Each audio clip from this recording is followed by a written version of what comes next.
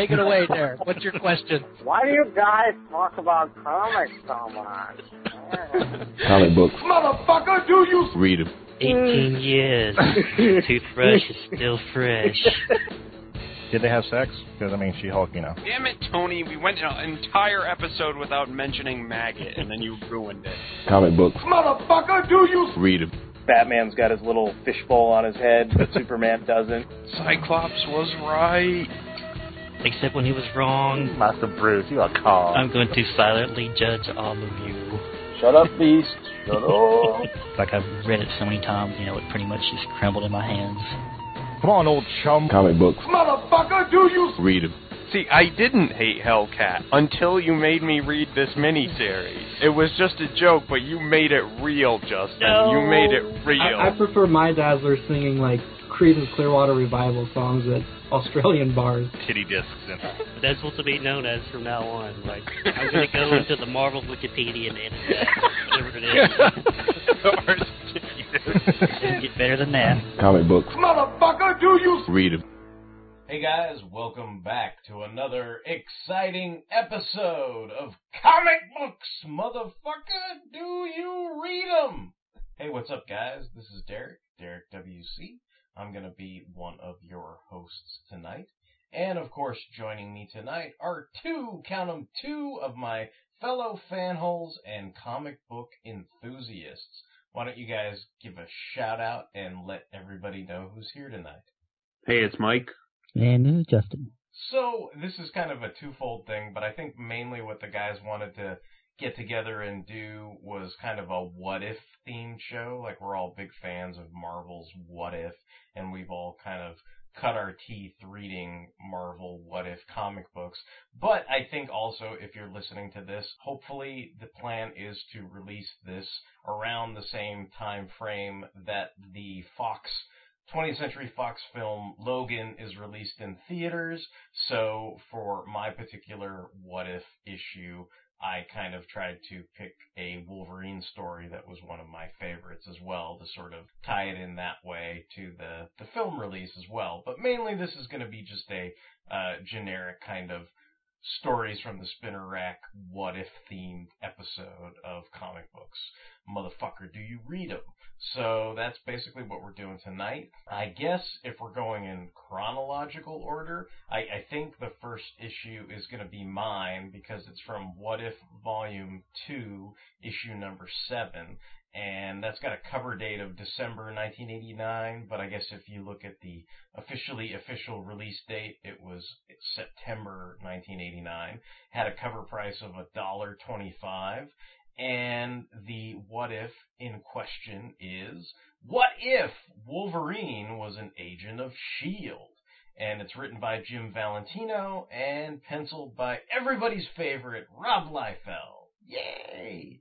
So yeah, I mean, basically Image guys before they were Image, pretty much, And what I basically did, because I'm lazy, is I cribbed a synopsis from the Marvel Wiki and slightly tweaked it to fit my needs and wants and desires for this show. So I'll go ahead and read that real quick, and then I guess we can talk about the issue. After his first battle with Hulk and Wendigo, James Hudson and the Canadian government agree to put Wolverine on loan to S.H.I.E.L.D. for his next mission. It seems that Hydra has breached and infiltrated S.H.I.E.L.D.'s internal security using advanced life model decoy technology. Fury needs Wolverine's hypersenses to track down the robots and his adamantium claws to destroy them. Without missing a beat, Logan guts Fury's second-in-command, Dum-Dum Dugan, who turns out to be a life model decoy himself. Shocked that Hydra has gotten so close to him, Fury sends Wolverine and Black Widow to eliminate all the other life model decoys in the helicarrier. They come back in about 45 minutes, having destroyed half of the operating crew on board. Focusing then on the capture of his right-hand man, Dum-Dum Dugan, Fury makes their next priority to raid Hydra's base in the Appalachians and rescue him. The three of them, along with a handful of S.H.I.E.L.D. agents, breach Hydra's base. They arrive to find Dum-Dum near death at the hands of Madame Hydra and Baron von Strucker. Wolverine cuts off Strucker's Satan Claw, putting the villain on the ropes. At the same time, Widow defeats Madam Hydra. Fury stops Logan from delivering the killing blow to Strucker so he can step in to finish the blood feud himself. Fury ultimately electrocutes Strucker, killing his arch-foe once and for all. Fury commends Wolverine on a job well done and offers him a permanent position with S.H.I.E.L.D. Logan, ready for a change, accepts Fury's offer, moving quickly through the ranks to Fury's new second-in-command. Happy with his new position, when Professor X and Nightcrawler come by to bring him onto the X-Men, as in the 616 universe, he ends up turning them down in this universe, but offers to have S.H.I.E.L.D. look after their people. Meanwhile, a vengeful Baron von Strucker life model decoy avenges the real Strucker's death by sabotaging Fury's flying Ferrari, causing it to spiral out of control. Rather than let the crash hurt innocent civilians, Fury manages to crash it into the river at the cost of his own life. At the funeral, Dum-Dum advises Wolverine he intends to retire, and Logan becomes director of S.H.I.E.L.D. As director, Logan uses his position to greatly change his world. He starts by shutting down the production of Dr. Stephen Lang's Sentinels. This in turn prevents the Dark Phoenix from coming into existence at all. Furthermore, Wolverine discredits Senator Robert Kelly, which defeats the Mutant Registration Act and stops the days of future past from coming to pass. Wolverine would then teach his world to coexist with mutant kind peacefully, and his name lived on in posterity. Long live the Wolverine. So that's basically like, you know, the long and short of the story. This is kind of one of my favorite Wolverine stories. It's on my top 10 list. I know Rob Liefeld gets a lot of crap, but this is kind of early Rob Liefeld. I think maybe Scott Williams as the inker is kind of an unsung hero because maybe it doesn't quite look as Rob Liefeld-y as Rob Liefeld would go on to look. I don't know. Maybe you guys, you know, have different opinions on that, but I guess maybe just because I read this when I was a kid and, you know, I probably just bought it off a spinner rack, probably from like a 7-Eleven or a Quick Stop or something.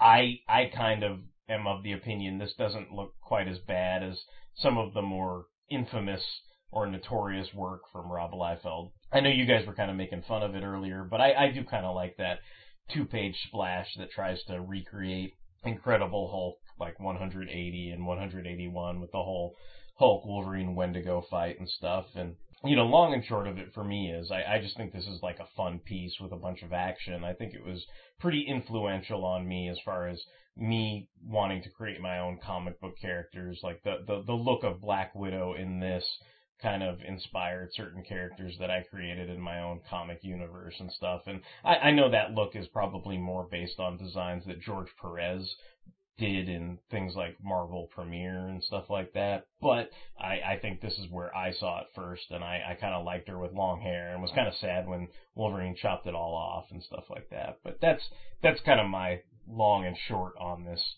what if piece. So I guess I'm kind of curious what you guys think of it, if this is something you've read before or if this is something new to you, and kind of what you guys thought of it.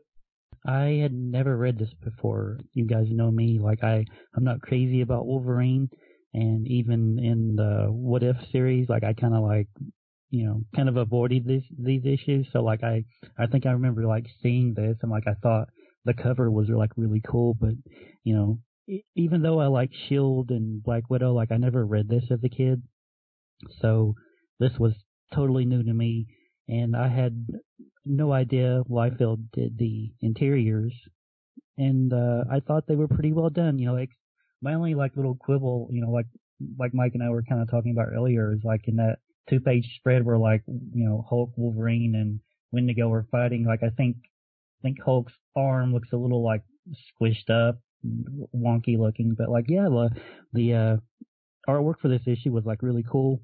It was a really good story too, and actually it was one that has a happy ending. Like, you know, no one like dies like a really horrible death, and it has like a, you know, like the world doesn't come to an end, like the X-Men aren't killed, like Spider-Man doesn't die a horrible death, like Thor doesn't get killed, like and they actually like prevent some pretty famous stories from happening. So like I thought that was pretty cool. Yeah, I guess like the default setting for mutant kind is to be in pain and misery. So when you stick them in a what if, maybe the alternative is to actually give them all a happy ending, right? So that's that. I mean, and it is a nice kind of happy ending. It's funny to me to think that, you know, I mean, I guess in some sense this is probably something that is a contributing factor to the fan aura that is and will become for Wolverine. You know, here's an example of, you know, just based on Wolverine's actions, like the world is a better place, you know, depending on what position of power he's put in. But,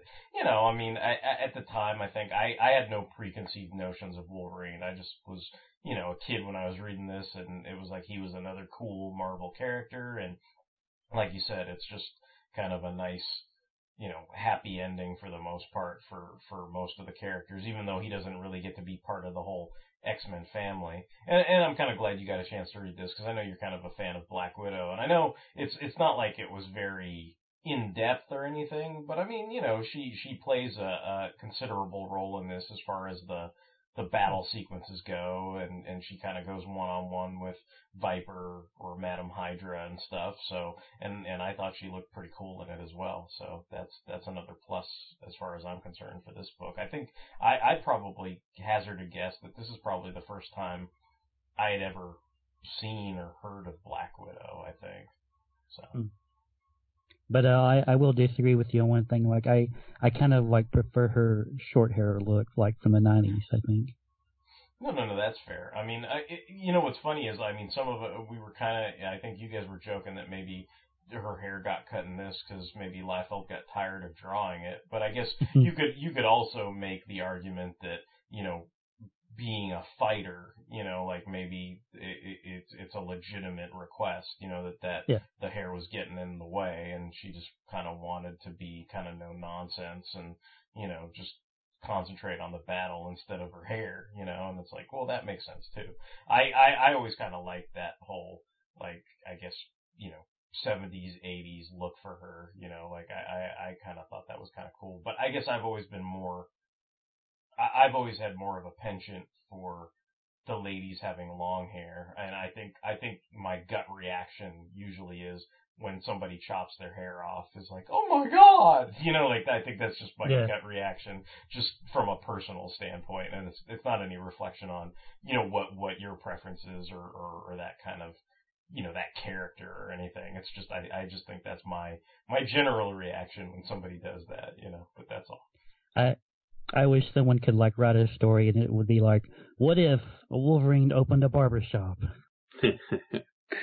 Wolverine did give Storm like her new haircut, like that she currently wears in the current day comics. So, so now he definitely has the chops for it, I guess. But I had read this before, and like not maybe when it came out, but like certainly like later on, and you know when I was doing a read through of like every single what if, and you know, it's pretty cool. Like, I think, like you said, it's like, this is when Liefeld kind of, like, gave a fuck, basically. Like, or, you know, maybe he was just kind of making his bones, and he, you know, he put a lot of work into stuff. And I mean, it's not perfect, but it's certainly, it hasn't evolved to his, like, you know, style of, like, grotesquerie yet, basically. So.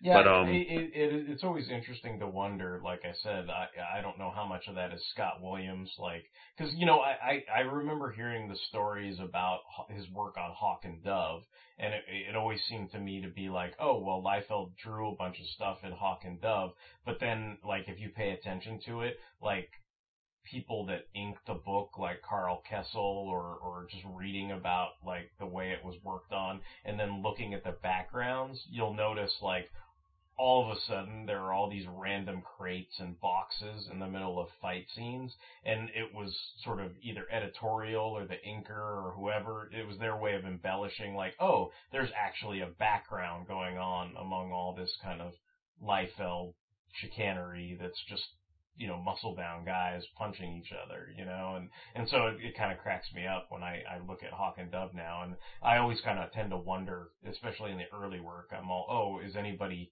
sort of, maybe not ghosting, but like at least kind of compensating for maybe, maybe he always drew the way he drew, but there were other people kind of making up the difference and maybe making feet look a little better or what have you, Yeah, like, and maybe you never know, how much of that was, like how many feet,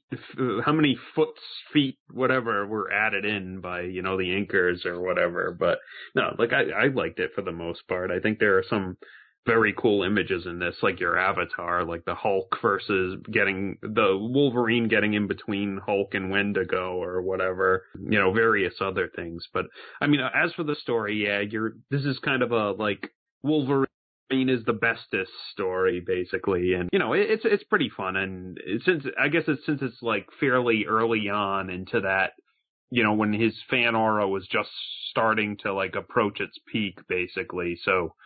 It wasn't tiresome at when this issue was released. So, if you were a Wolverine fan, this was probably like crack for you. So, I can get behind that. And, as for the story itself, like, I liked it.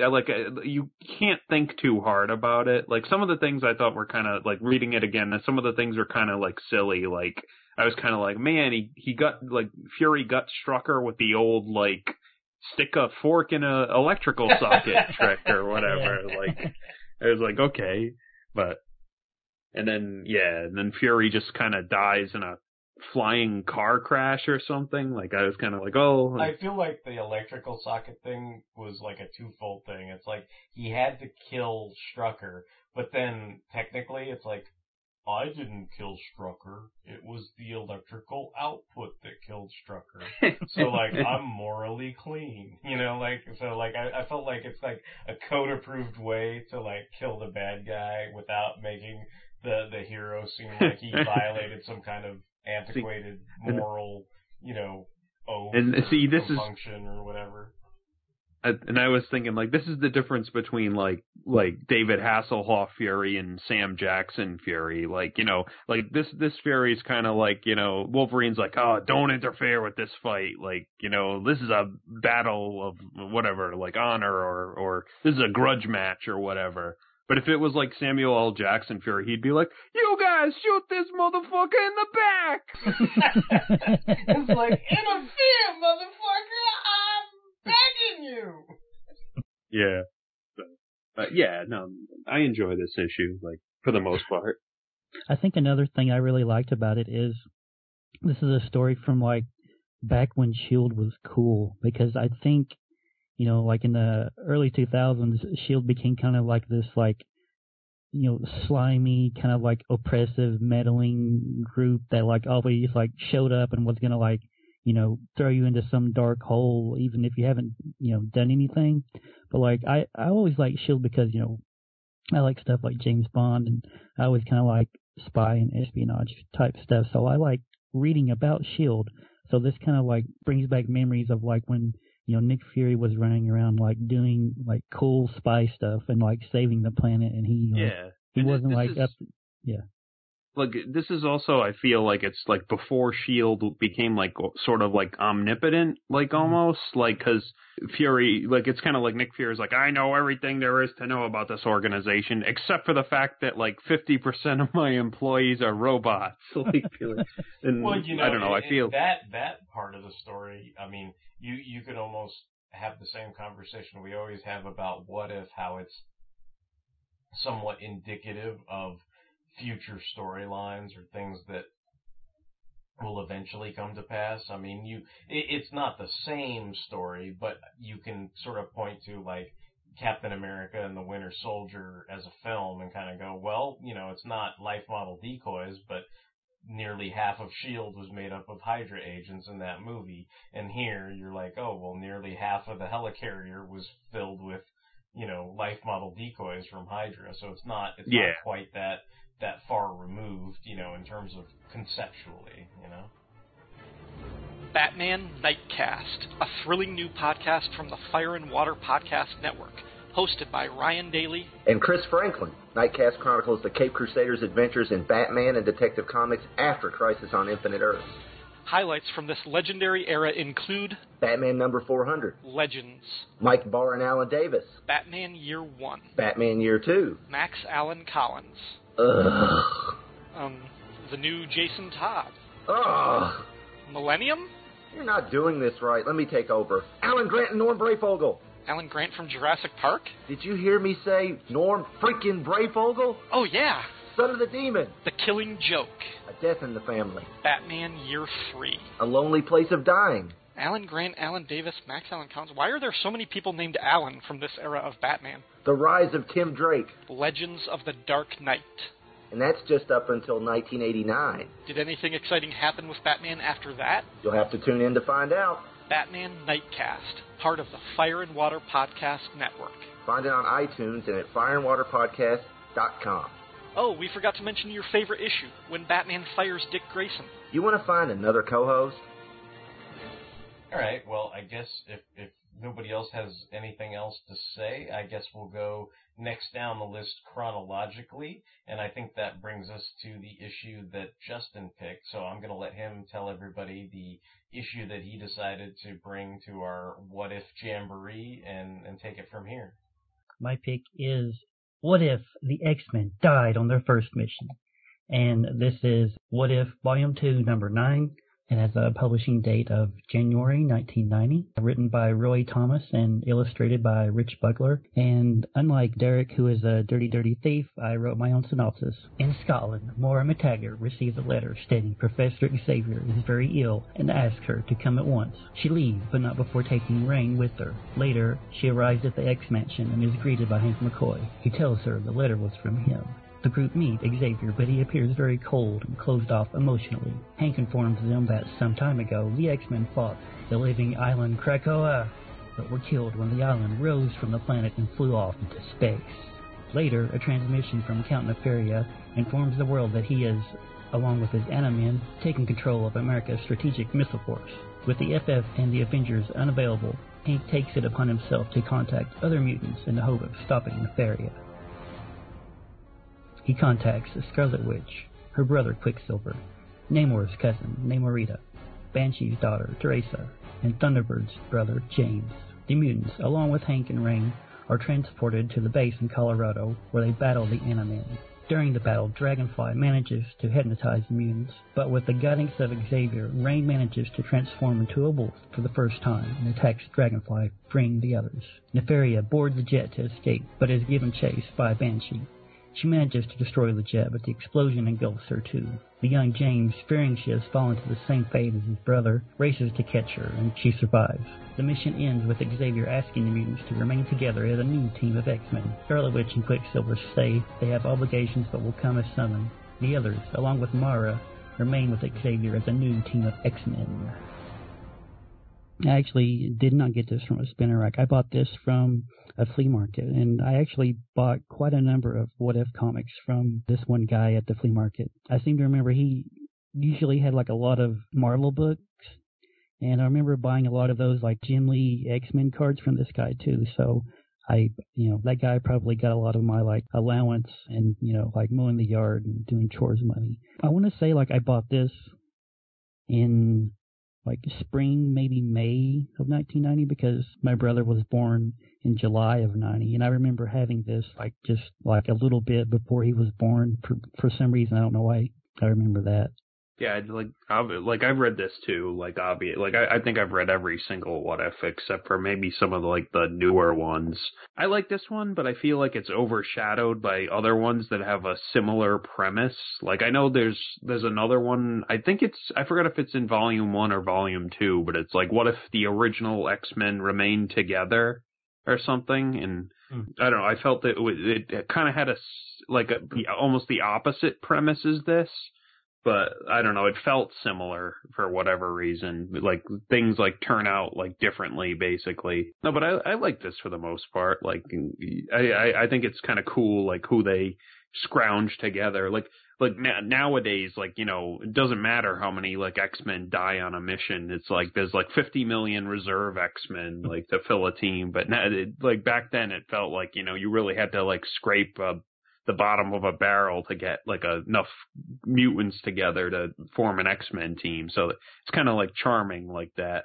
I think one of the things I always liked was I'd always like thought it would be cool if Scarlet Witch and Quicksilver like, you know, officially joined the X-Men. You know, Quicksilver, he's worked with them and he's been a member of like X Factor and whatnot, but you know, I always wanted to see the two of them join the X-Men because it would be kind of like a nice contrast because, you know, they spent so much time like in the early issues kind of fighting them when they were members of the Brotherhood of Evil Mutants. Another thing about this issue, I think this was like when I kind of like started to catch on that, you know, I was like, you know, hey, like there are like certain comics I like, they're written by the same person.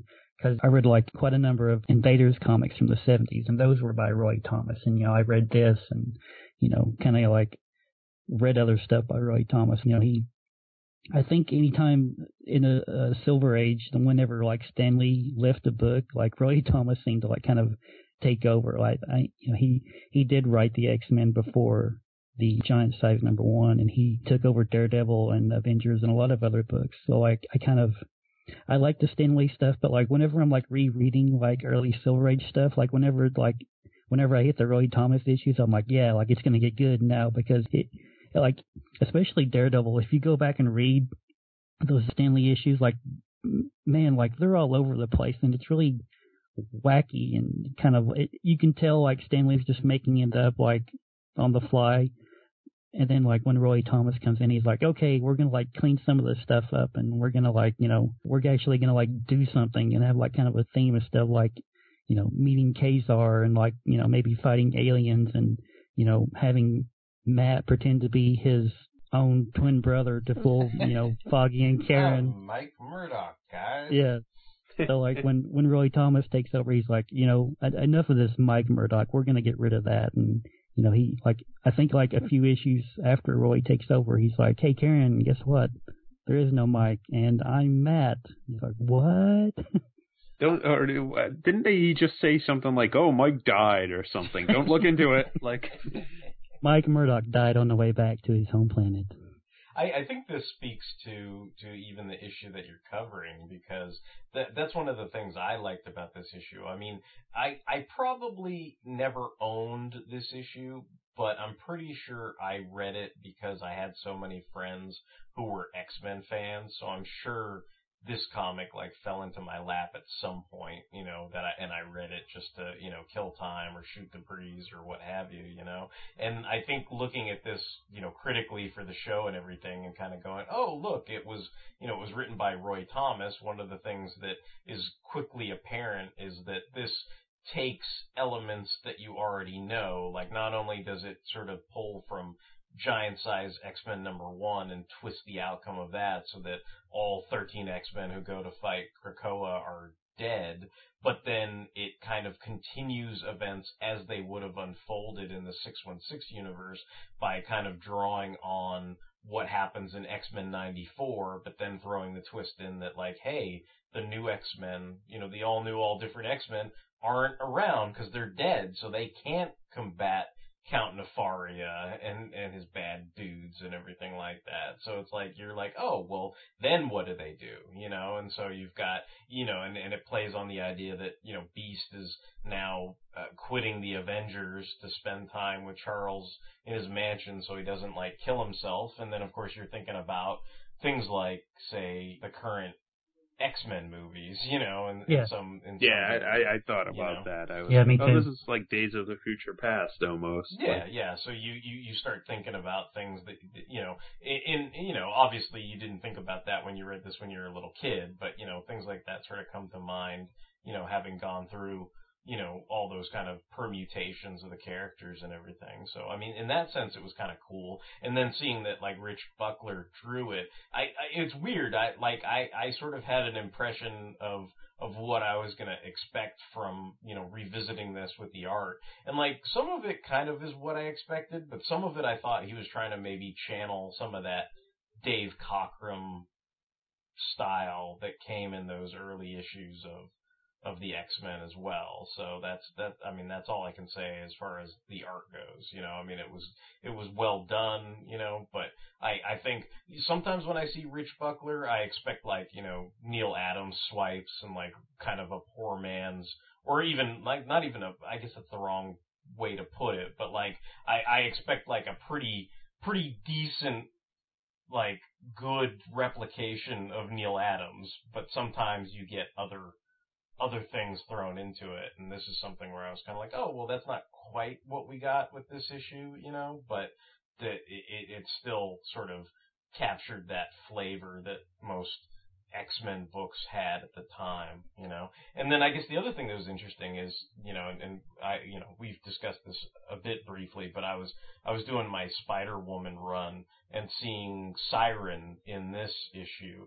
It was interesting because I had never realized, like, she shows up in Spider-Woman as a villain, and then I guess Spider-Woman and like some of the X-Men, bring her back to Xavier's, and then that's when she sort of starts her path. So she almost was kind of like a pre-Rogue type character, somebody who was not quite on the straight and narrow, but then was taken in by Xavier, because of obviously who her father was and stuff like that. But it was interesting to see how they sort of drew on, those characters that were, pretty much remaining, like that they could use to sort of form like yet a third team of X-Men and stuff. But, overall, I liked it. I liked revisiting it. I guess it made me think about, even though most people think Professor Xavier's a jerk, it sort of made me reflective on like how I I still like Professor Xavier, even if people do think he's a jerk. Like I guess in some sense I can relate to some of the shit he goes through from time to time, even if he is to most people he can be a creepy, weird old jerk face or whatever. But like I kind of, see like, some of the responsibility and pain he feels and all that kind of stuff. So I know I make fun of it all the time, but like I do genuinely like Professor Xavier as a character. So, again, seeing a comic where he sort of has some of the spotlight and he's going through a kind of character arc where he's feeling incredibly guilt-ridden over the death of essentially his sort of family, and then seeing him rebuild that. I mean, that's pretty cool as well. Yeah. Another thing I liked and kind of made me laugh is the very last page where the Watcher is kind of, talking about this event, and he's like, it seems there will always be X-Men, and X-Factor, and New Mutants, and Excalibur, and... It just goes on and on and on. Yeah. And they're going to really have to scrape the bottom of the barrel to fill out Excalibur. Yeah, that reminds me of those old What Does, where there was the gag where it was like a couple, 2 or 3 panel gags where, the guy comes into the comic book shop and he's like, geez, man, like, it's been so long since I've collected comics. It's like, he's like, and the gag's like, why don't you give me a Spider-Man book? And the comic dealer's like, sure, I can give you a Spider-Man book, but first you gotta tell me, which one do you want? And he's got like 3 or 4 of them where he's like, do you want Amazing? Do you want Spectacular? Do you want Web? And it's like, okay. And the guy's freaked out and he's like, well, that's too many books to choose from. Like, why don't you start me off with something simple? He's like, how about the Avengers? And he's like, well, it ain't just the Avengers anymore. You got the Mighty Avengers and you got the West Coast Avengers, and don't forget about Solo Avengers. And he's like, never mind. Just give me an X-Men book. And then he's got like 5 books. He's like, sure, which one do you want? And the guy like falls over, and faints or whatever. But like that's kind of what that reminds me of. So. Fanholes! Figure that! Hey, Fanholes podcast listeners, Derek WC here for another Fanholes Figure That segment. This is going to be my review for the Marvel Select, the Watcher action figure from Diamond Select Toys. Marvel Select is a line of action figures based on superheroes and supervillains from the Marvel Universe that are available only from comic shops or have exclusives at specialty retailers like the Disney Store. Uatu, the Watcher, stands at 7 inches like the majority of action figures in the Marvel Select line and comes with a purple moonstand base. This release marks the first and only occasion the Watcher has ever been released as an action figure. Originally, back in 2005, the standard retail price of this figure was about $24.99, but has since skyrocketed in value on the aftermarket. There was a reissue that was announced for late 2014, but ultimately that ended up being canceled. I suspect that it has something to do with the fact that the character was a character that originated in the Fantastic Four comic books and the ongoing rights battles between 20th Century Fox and Marvel Studios that led to the re-release's cancellation. I can count up to about 18 points of articulation, though the upper half of the figure certainly has the most of the articulation within his arms. He has hand cuts, glove swivel, elbow and shoulder swivel, and arms. The legs can slightly articulate at the crotch, but there's no articulation at the knees. And the soft plastic robes can kind of get in the way, so there's not really much reason to articulate his legs to begin with. The character frequently makes appearances as the Rod Serling of the What If comic book series, introducing readers to various alternate universes in every issue. Uatu was charged with observing the various Earths without interfering in their development. However, the Watcher has forsaken his orders on several occasions to assist humanity and the Fantastic Four against the most deadly of threats, including the planet-eating entity known as Galactus, for instance. The Watcher's 7-inch scale makes him tower over a Marvel Universe collection, but he can also fit in fairly nicely as a somewhat smaller Watcher with your Marvel Legends collection. The sculpt is excellent, and I'm definitely happy to have him as part of my Marvel action figure collection. If you want to learn more about the Watcher and Marvel Comics, keep listening to Fanholes Podcast and comic books, motherfucker. Do you read them on fanholespodcast.blogspot.com. Kick your butt! Okie dokie. So I think that pretty much wraps things up as far as what if the new X-Men had died on their very first mission. And I guess the final issue of the evening is going to be something that Mike brought to the table. So I'm going to let him tell us what he brought and what it's all about. I brought What If Volume 2, number 70. What if the Silver Surfer had not betrayed Galactus? I did buy this off a spinner rack, like in a grocery store, and like I explained on previous shows where we've talked about What If, like, you know, the grocery store always seemed to have a ton of What Ifs. And I don't know if it was because they ordered a lot of them or because they just weren't selling, but like I always had a good like range of maybe like, you know, 6 to 8 issues of What If like at any given time. But This What If is like significant to me, not only because it's one of the, you know, the handful of first I actually bought, but it's probably one of the first issues, like you said, Derek, like that Wolverine What If like introduced you to Black Widow. This probably introduced me to the Fantastic Four. Like I was only reading like X-Men and Spider-Man books at this time, so like I was kind of like, oh yeah, like I know of the Fantastic Four and I know the Silver Surfer and Galactus, but I've never actually read anything with them in it. So this probably was like my introduction to that. It is written by Chuck Dixon, well-known comic book writer, drawn by Joe Barney and Don Hudson. I guess they do a kind of sharing job, like they do breakdowns for certain pages and pencils for others, and then I'm looking at the credits right now, like Joe Barney does the pencils for pages 1 through 7, and just the breakdowns for 8 through 15 and 20 to 27, and then Don Hudson does the inks for pages 1 through 7, the pencils for 16 and 19, and the finishes for pages 8 through 10 and 15 to 27. And then you've got another inker, Michael Kranger, who does finishes for like pages 11 through 14. And then on top of all that, you've got the colorist, Bob Sharon, and like, so yeah, this is a pretty expansive art team for one issue, but I feel like, you know, What If was like the tryout book for a lot of like new people, so that's probably why they were like, here, like, finish this page, kid, like, you know, it seems like they always put like, you know, new writers on What Ifs at some point. It kind of reminds me of what I always learned when you would see like 1 or 2 writers write a screenplay and you're like, oh, well, that was really great. And then when you see like a really craptastic movie and you learn like, you know, it's like 15 different people like worked on the script for it, you know, and you're just like, oh, like you're like, I see what happened here, you know. Yeah, It's like too many cooks. Yeah. Yeah. But anyway, yeah, like I wrote up my own summary for the issue, so I'll get with that. At the critical juncture of what I don't even remember what issue of Fantastic Four is this based off of? Like number 40 something, 50 something. It's 48 is the first appearance of the Surfer, and then they're basically it runs through to issue 50.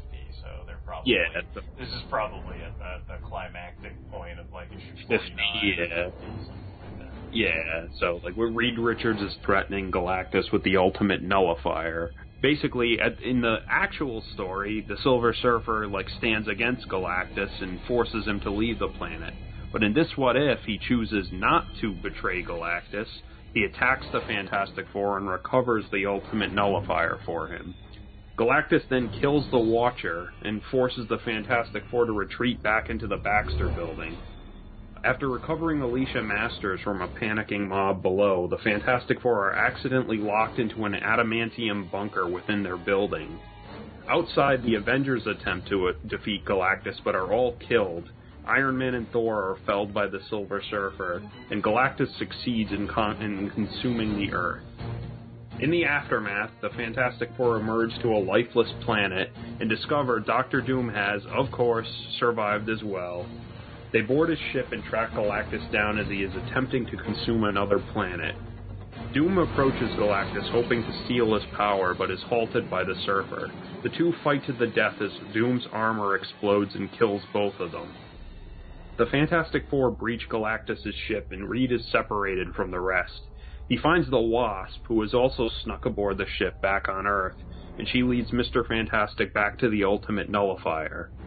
An unstable Reed Richards plans on using it to eliminate Galactus in revenge for the Earth, but ultimately cannot condemn the rest of the universe to nullification. Galactus acknowledges the wisdom in Reed's refusal to sacrifice everything for revenge, and erases the nullifier from existence. He then enters into a new pact with the Fantastic Four. They will be his new heralds and lead him to unpopulated worlds. In return, the Fantastic Four teach Galactus what it means to be human. So, yeah, the end. So, yeah, like, you know, pretty horrible. A lot of people die. Also, like, you know, everyone always, pretty much anyone who's familiar with What If always jokes about, like, you know, oh, Spider-Man dies in, like, every single What If, or, like, almost every other What If. And, like, my addition to that is, Reed Richards always goes crazy, like with grief or madness or something in like every other What If, it feels like either be it like, you know, Sue has like chosen Namor over him, or Sue has died, or the Earth has been destroyed, or Dr. Doom does something, and Reed ultimately proves he is a very unstable person, basically. So, and that happens in this issue too. So I feel like that's a recurring What If trope. It's like what Reed's pulling a Professor Impossible or something. Oh no, I can't help anybody. I can't even help myself. Then we'll help each other, like we did back in our Boys Brigade days. Do you want to get the Boys Brigade back together? Not exactly. I need you to make another one of these. You're not holding. There's nothing there. I don't. Oh, you've got an invisible. That's neat. You know, Sally could turn just invisible. Oh yes. I share your pain, old friend. Yeah. I too have suffered terrible losses this year. It nearly broke me, but instead it only strengthened my resolve. Join me, and I can do the same for you. But you're all evil, though. I can't be a bad guy. Yeah, exactly. Yep. But yeah, so I don't know. What do you guys like? First of all, like, have you guys read this issue before? This is fairly new to me. I think I don't know when the new trade dress for the covers started, but I can always kind of tell when it's one of those issues. Like this is in that same trade dress of that What If that you had us read with Kurt Busiek, and like this is kind of the same. This is around the same. I think I had long since given like I know the common thing between us all is, you know, obviously, you know, What If Volume 2 and What If Volume 1 have all the really good What If stories, and then when you get into like the the what ifs from 2008 and 2009. That's when they get all kind of those weird one shots where we're not too fond of those what ifs. But I might even kind of just advise that I stopped reading it, probably once it got somewhere out of the 20s or 30s, so it's when you get up into issues like this in the 60s and the 70s, most of them, with a few exceptions, are pretty much brand new to me. I remember a buddy of mine really liked Havoc, and I remember there was some issue about, what if Havoc did something or other, because at that point they didn't even put the question on the what if, and it was one issue in the 80s or 90s or something.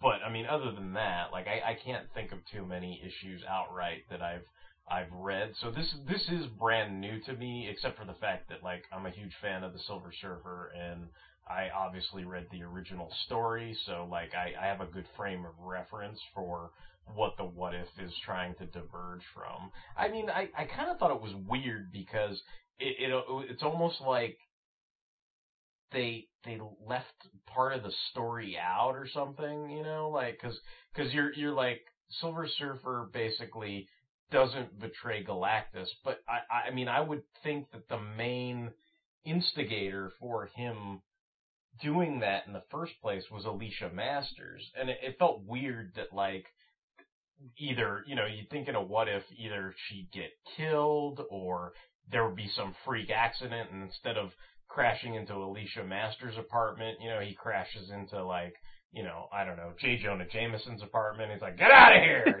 or whatever. And that's why the world goes to shit, but it's truly, these humans deserve to be there's some instigating factor or something. And I felt like they just kind of glossed over that. It was more they're in the middle of the heat of the battle, and Reed brings the ultimate nullifier, and Surfer's just blasting you. You're sorry, I can't betray Galactus. That's it. So it's it seemed like that part of it just sort of happened, and then everything after that seemed to be more of a interesting or solid story. It didn't seem like Chuck Dixon was too concerned about why the Surfer made the decision he made. He just had to make it, and then they sort of moved forward from there. What about you, Justin? Yeah, I had read this at a certain point in the 90s. My local Rite Aid had a steady supply of What If comics, so I bought a lot of What If comics from my Rite Aid. And this is one of them. I picked it up because I was a huge Fantastic Four fan, and I was reading the book kind of I think I've said this before, but I guess I was reading the Fantastic Four during its bomber jacket era that a lot of fans don't really care about. They don't really care for that era because it's the pre-Heroes Reborn era where Reed and Doom supposedly died and whatnot. Bucket-headed thing. Yeah. I thought this was an okay story, kind of like Derek. It seemed like pieces of the story were missing. It's Torch goes to rescue Alicia, and then it's kind of they forget about her, or I don't know. I guess she didn't get inside that time block, so I guess she died or whatever. But she's there. Oh, was she? Yeah, yeah, she survives. I think I was joking with you. They should have called this one What If the Wasp joined the Fantastic Four, because it seems like she kind of comes out of nowhere at the end. I was and am still a Thor fanboy, so seeing Thor die, even if it's fighting the Surfer, I was kind of I was sitting there, look, it's the putty alien, and he's dead. Yeah. Well, at least Thor kind of went out like a badass. All you ever see of Iron Man is his smoke coming out of his eye holes. Yeah. That always reminded me of Prowl dying in Transformers of the movie. Smoke comes out of all three of his mouth and his eye slits or whatever, and he just falls. And I'm wait, what happened?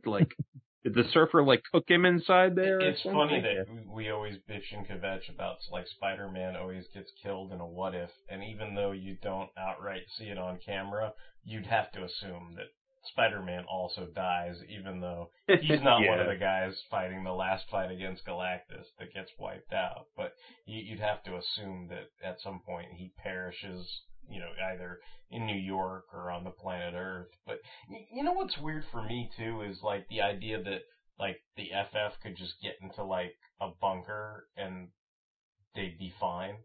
like, because I guess mainly because I mean, I'm sure there's some example out there that somebody could point to where Galactus has, drained a planet of all its energies, and then it was just like a dead husk or something like that.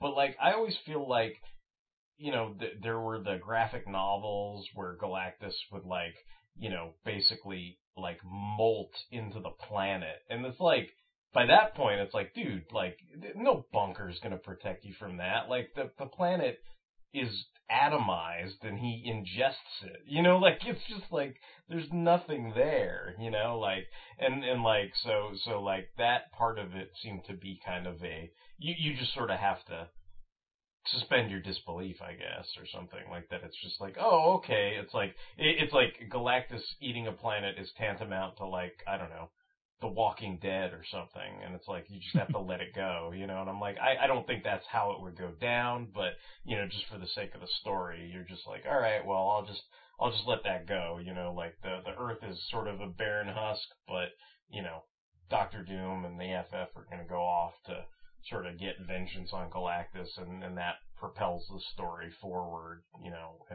and continues. I mean, the story, I don't think is so bad. I mean, I think it's all right. I mean, it's fine. But I don't know. The art kind of reminded me of, like, the first season of the Fantastic Four cartoon, where, like, Galactus was, like, licking his lips and shit, where I'm just like, Yeah. I don't know. He like, some of the panels look kind of goofy to me. Like, I respect the intent of them. Like really, a fight to the death between Thor and Silver Surfer should be pretty epic. And Captain America flinging his shield at Galactus's head in defiance and then getting, like, atomized. Like, that should be pretty awe-inspiring and epic. But I think the way the art plays out, it feels a little goofy. Like, know what it kind of reminded me, like, those scenes of it looked like Bruce Timm had drawn those scenes or something, like, especially like the close up on Captain America's face, because he's got, like, those Superman, like, just the dots for eyes basically with no white around them or whatever. But hey, like, I was joking with you guys earlier. It was like Hawkeye managed to, like, hit Galactus in the face with an exploding arrow, and that was the breaking point. Galactus was like, "Oh man, that guy's got exploding arrows. I better kill all these guys really fast. Can't let him hit me with another one of those." Yeah, you keep telling yourself that. I think the panel after that's pretty hilarious, where Giant Man's, like, tries to punch Galactus and he just fucking knocks him away.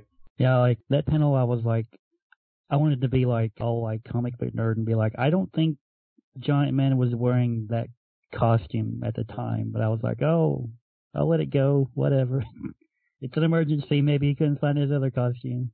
Yeah, it's like when they do those Marvel zombie books, I always feel the same way, where it's like, they want a certain look for the zombie characters, so they sort of ignore continuity or whatever, where you're like, well, wait a minute, like, if he's married to, Spider-Man's married to Mary Jane when this happens, like, these guys can't be in these costumes, but then they are, like, type thing. So I guess there's a little bit of that. I mean, I always used to think, I was like, okay, well, Reed's got Sue and Thing's got, like, Alicia, and I'm like, that, and the torch must be like, I guess it's you and me, Wasp, like, the last two humans on Earth. Unless he pulls a post-Secret Wars and tries to get with Alicia. Or that, yes. But no, yeah, like, I can see your complaints, and, like, I just have nostalgic fondness for this one, just because it's one of the first I read, like, heavily featuring the Fantastic Four, so. Yeah, no, I mean, it definitely is a showcase for the Fantastic Four. I mean, I don't think they seem especially out of character or anything. I mean, obviously they've been through some heavy shiznit, so, like, yeah, like you were fond of saying, like, Reed does get the cray-cray look in his eyes, when he's like, I'm gonna ultimate nullifier your ass or whatever, and then they sort of, he kind of talks himself out of it, and yeah, and I like how Galactus is like, man, dude, like, you're right. Like, having a device that wipes out the entire universe is a bad idea. Like, let me just take care of that. And he's like, boink, like, and it disappears. And I'm like, why didn't you do that before when he was threatening you with it? I did tend to think of the current Ultimates comic where Galactus is like a gold-plated like life bringer instead of, you know, a world devourer or whatever, you know, and the idea that in this sense, at least at the very, very end of the story, even though it's too late for the planet Earth, I guess, but at the very, very end, it seems like, oh, okay, well, now they're all heralds of Galactus and they're actively, you know, quote unquote, problem solving. You know, they're making it so that Galactus continues to live and he's this cosmic deity that's necessary for the universe, but also, you know, they're not going out of their way to find populated planets. They're just, you know, seeking out, you know, uninhabited planets and doing it that way. But then you'd think, like, if you had the fucking power cosmic and you're the Silver Surfer, like, you'd think that you would go out of your way to do that too. And I guess if you go really, really in depth into the history of that, it's like there were memory implants, and Galactus specifically was like, man, I don't want these uninhabited, untasty planets. Like, I want planets with life on them, motherfucker. I want some cream filling. Yeah, and so it's like, I think even though it's a happy ending, it's a little fortuitous or you know, filled with positivity, you know, where it's not really looking in depth into the idea that, you know, just because you can find uninhabited planets doesn't mean, like, that's really what Galactus needs to sustain himself, you know, like there is that portion of it where if Surfer could have just pointed out uninhabited planets, he would do it, you know what I mean? But anyway. Well, all I know is any book where Wolverine dies, even off panel, makes me happy. And we had two on this show, so I'm really happy. Yeah, and they were both off panel. That's how ignominious Wolverine's death was in both those books. Tying it into the whole Old Man Logan film theme or what have you. As superhero movies are becoming mainstream entertainment at theaters around the world, comic fans also have plenty of heroic action on the small screen to keep them sated while waiting for the next blockbuster. We are in a golden age of superhero television shows, with plenty of offerings from both the Marvel and DC universes, and the trend shows no sign of slowing down. To chronicle these recent shows and even examine some of the classics, we are proud to present Weekly Heroics, a two true freaks guide to heroes on TV. In every podcast, we'll be doing recaps of individual episodes of one Marvel show and one DC show, until we catch up to them or some supervillains shut us all down. My name is Scott McGregor, and I'm the fastest podcaster alive. That's what she said. And I'm Chris Tyler, one of your agents of cool. To bring you this podcast, we each have to become someone else. We each have to become something else. 2, 2, 3!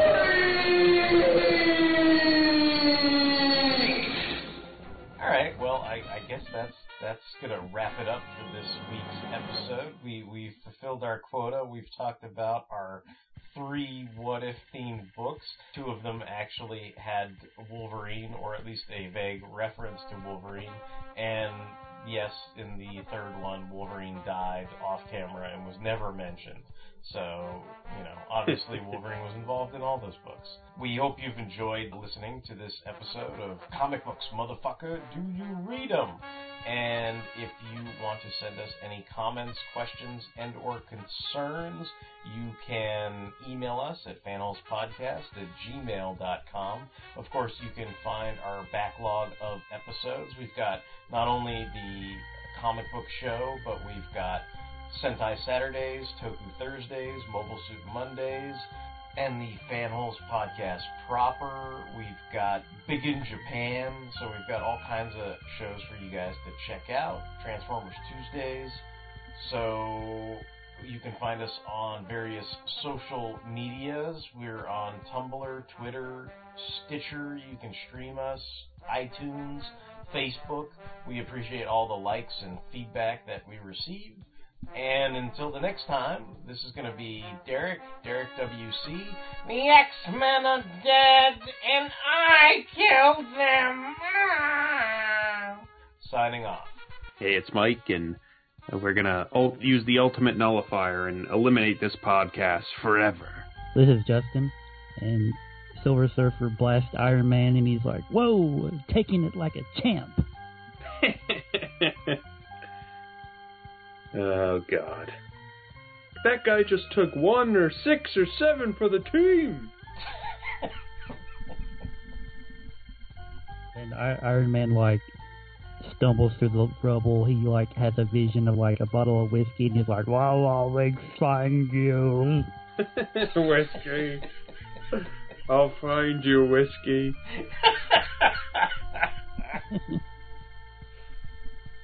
Oh, God. We're bad people. We are. We really are.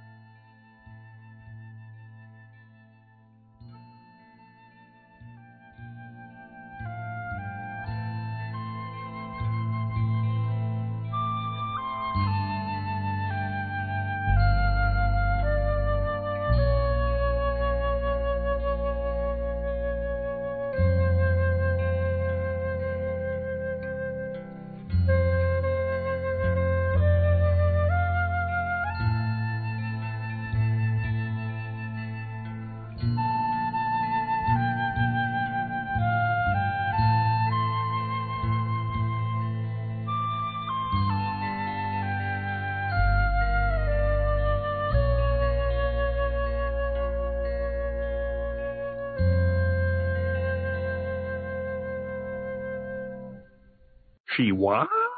Yeah, I know.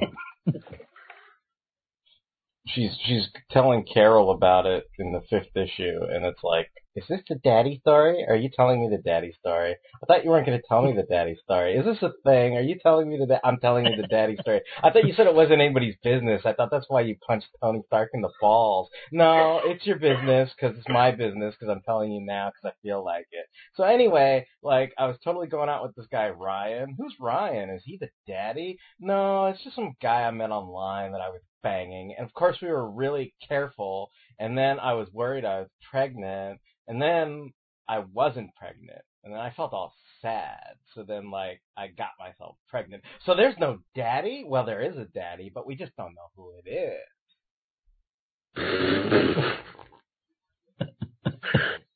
God, fucking kill me now. Then we're gonna find out. I hope there's like an issue of Occupy Avengers where fucking Clint Barton is like getting $50 to stick his seed all over fucking fertilization. He's like, I've been donating to sperm banks for years. Like, I could have babies everywhere. Like, that's how I managed to fund the Thunderbolts for years. You know how expensive it is to run a mountain headquarters?